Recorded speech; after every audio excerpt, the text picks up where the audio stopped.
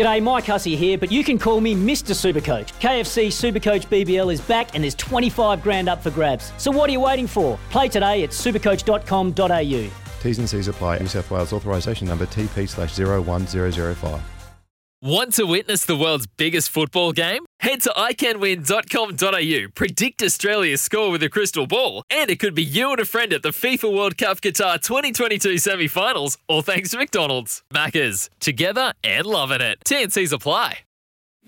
Yeah, you heard Staffy say it. It was a huge weekend of sport and racing. This morning, our skip, Brendan McCullum's got a win over in Abu Dhabi in the IPL. We've got NFL going on. You heard the Manchester City-Liverpool game live on SENZ. That was 2-2. And the racing this weekend, well, Coolside Mav got his Group 1, but down on Riccarton. What about this? It's Providence provides, though, at the 50 metres. I tell you who's providing. Tony Pike and Kosi Asano.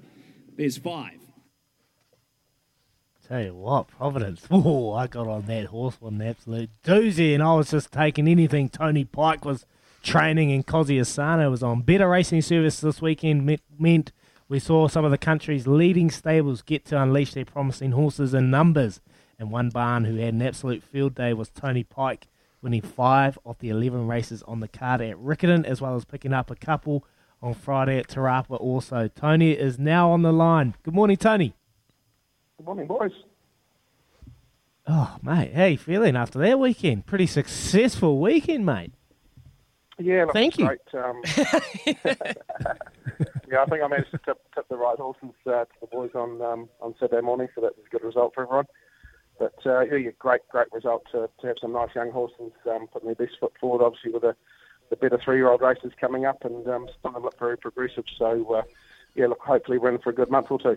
Pikey, you did just that. We were loving it on Saturday morning when we had you on. It felt like the right weekend because you were pretty bullish. So, do you just know that the stable was just ready? The tracks were right, just everything kind of lined up, and you felt like you were about to unleash. Yeah, look, though, you have a fair idea which horses you think are very promising, and obviously there you go, Field of Gold. I was very confident with them. I think they're two very, very, very smart 3-year-olds, and obviously heading down south for the first start down there. They've travelled well, and I just thought they'd be a little bit better than some of the others in those races. Yeah, and they just were. Those are the exact two I want to talk to you about because they look like they've got futures. So there you go. And then, well, I guess Field of Gold, actually, I mean, he's a super looker, and as he's the half brother of Sherwood Forest, but he just looks like he's got a bit more explosion in him. He looks, and he kind of had a bit of a gawk up the straight as well, like he got a bit lost, but he's just got all that raw ability, doesn't he? Yeah, he does. Only his 3rd start, so he's still learning his trade. But yeah, he's by Start Spangled Banner, so he's obviously a very good sprinter and probably just a little bit sharper than what Sherwood Forest was. He was more of a grinding, staying type, whereas this bloke, can ping the gates, put himself on speed and cricking away off a hot tempo. So he looks like an ideal Guineas horse as long as everything goes right in the next few weeks. Mate, you must be pretty happy with the relationship you've been able to form with Kosi Asano. He led the first 5 to 5 victories in that. Are you happy with how that's going, those connections?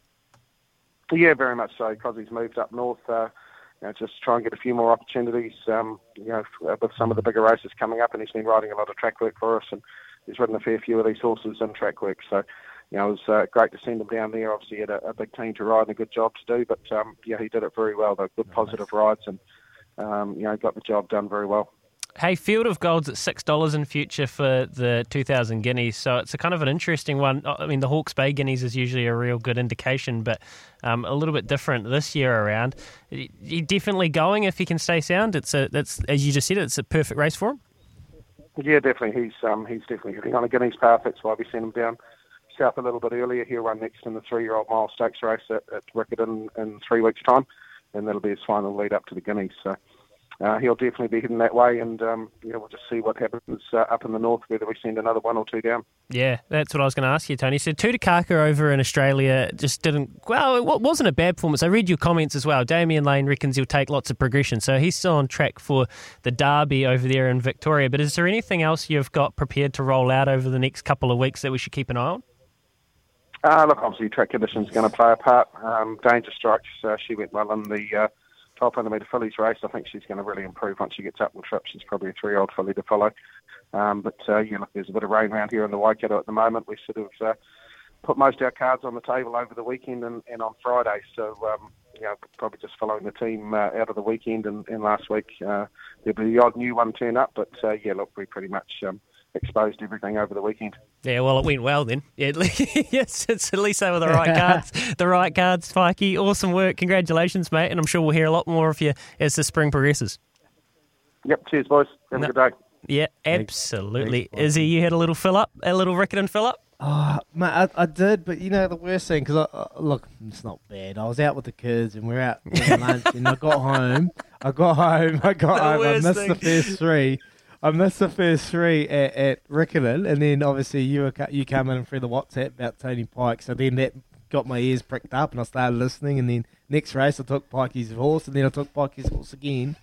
And it just kept winning, and I was just like, so every horse at Riccarton, I was looking for Kosi Asana, and then I'd look at the odds, I'd go, oh, no, that one's probably not going to win, so, but Kosi Asana and Tony Pike, mate, what an absolutely outstanding combination at Riccarton on the weekend. Well done, mate. Yeah, they were firing. It was good. Pikey answers his phone and he tips them out. We've got Richie's text, but it's so good I want to save it. So we'll leave that till after the news. But just quickly here, Blackadder, the number one All Black 6. That's PJ and Brenton. Hi, guys. Blackadder is our 6 and more when we're playing those northern teams in South Africa. Then the likes of Australia, we could shift around with your other 6s. And there you go. I think that's probably fair enough from Brenton. And he's just kind of, well, he looks like he's cut from the right cloth for Test match rugby.